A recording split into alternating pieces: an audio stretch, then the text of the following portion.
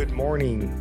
It's January 5th, 2023, and this is 5-Minute Daily Devotionals with Religionless Christianity. Today we're going to be reading quite a bit. It's going to be Luke chapter 19, verses 12 through 27, so stick with us. And it reads, "He said, therefore, a nobleman went into a far country to receive for himself a kingdom and then return. Calling 10 of his servants, he gave them 10 minas and said to them, 'Engage in business until I come.' But his citizens hated him and sent a delegation after him, saying, 'We do not want this man to reign over us.' When he returned, having received the kingdom, he ordered these servants to whom he had given the money to be called to him, that he might know what they had gained by doing business. The first came before him, saying, 'Lord, your mina has made 10 minas more.' And he said to him, 'Well done, good servant. Because you have been faithful in very little, you shall have authority over 10 cities.' And the second came, saying, 'Lord, your mina has made 5 minas.' And he said to him, 'And you are to be over 5 cities.' Then another came, saying, 'Lord, here is your mina, which I kept laid away in a handkerchief. For I was afraid of you, because you are a severe man. You take what you did not deposit and reap what you did not sow.' He said to him, 'I will condemn you with your own words, you wicked servant. You knew that I was a severe man, taking what I did not deposit and reaping what I did not sow. Why then did you not put my money in the bank? And at my coming I might have collected it with interest.' And he said to those who stood by, 'Take the mina from him and give it to the one who has the 10 minas.' And they said to him, 'Lord, he has 10 minas.' I tell you that to everyone who has, more will be given. But from the one who has not, even what he has will be taken away. But as for the enemies of mine, who did not want me to reign over them, bring them here and slaughter them before me." Whew. Now, the reason I wanted to highlight this section of scripture as a whole is because of how it represents, at least to me, the human side of our Lord. This parable should sound somewhat familiar to you. It should sound like the parable of the talents that Jesus tells in Matthew 25. Jesus was fully man. And like man, it makes sense that he would repurpose stories. And I think that's what we see here, retelling with a twist, much like he did with the Sermon on the Mount and the Sermon on the Plain. Very similar, but different. And I don't know why, but it just is more of a reason for me to love Jesus.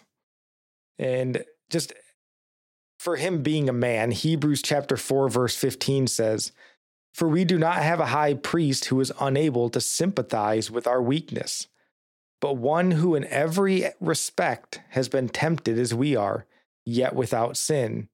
He was fully man." That's right.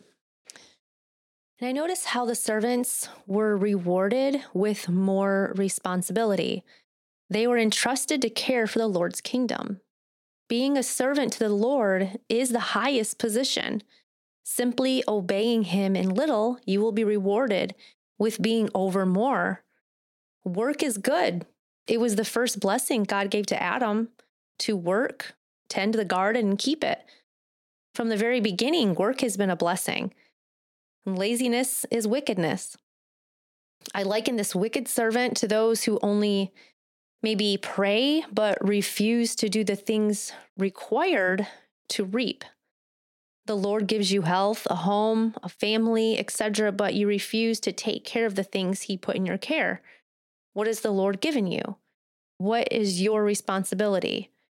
And it's a fearful thing to think that the things you do have, the Lord can take away if you're lazy or careless with them. And we should serve the Lord, not in order to receive a reward, but to continue serving him and blessing him all the more because he is worthy of such willing servants. Yeah, Charles Spurgeon had a great quote. He said, "One of the greatest rewards that we ever receive for serving God is the permission to do still more for him." Mm-hmm.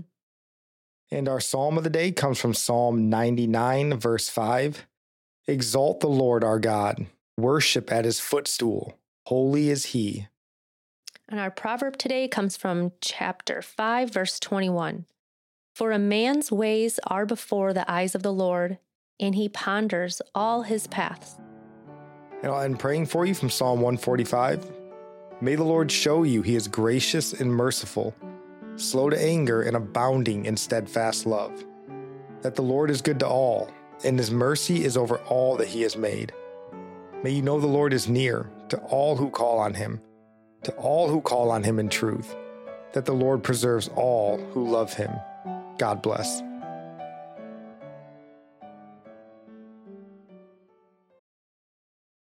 When you need mealtime inspiration, it's worth shopping Kroger, where you'll find over 30,000 mouth-watering choices that excite your inner foodie. And no matter what tasty choice you make, you'll enjoy our everyday low prices, plus extra ways to save, like digital coupons worth over $600 each week. You can also save up to $1 off per gallon at the pump with fuel points. More savings and more inspiring flavors make shopping Kroger worth it every time. Kroger, fresh for everyone. Fuel restrictions apply. Ohio, ready for some quick mental health facts? Let's go. Nearly 2 million Ohioans live with a mental health condition. In the U.S., more than 50% of people will be diagnosed with a mental illness in their lifetime. Depression is a leading cause of disability worldwide. So why are some of us still stigmatizing people living with a mental health condition when we know all of this? Let's listen to the facts and beat the stigma. Ohio, challenge what you know about mental health at beatthestigma.org.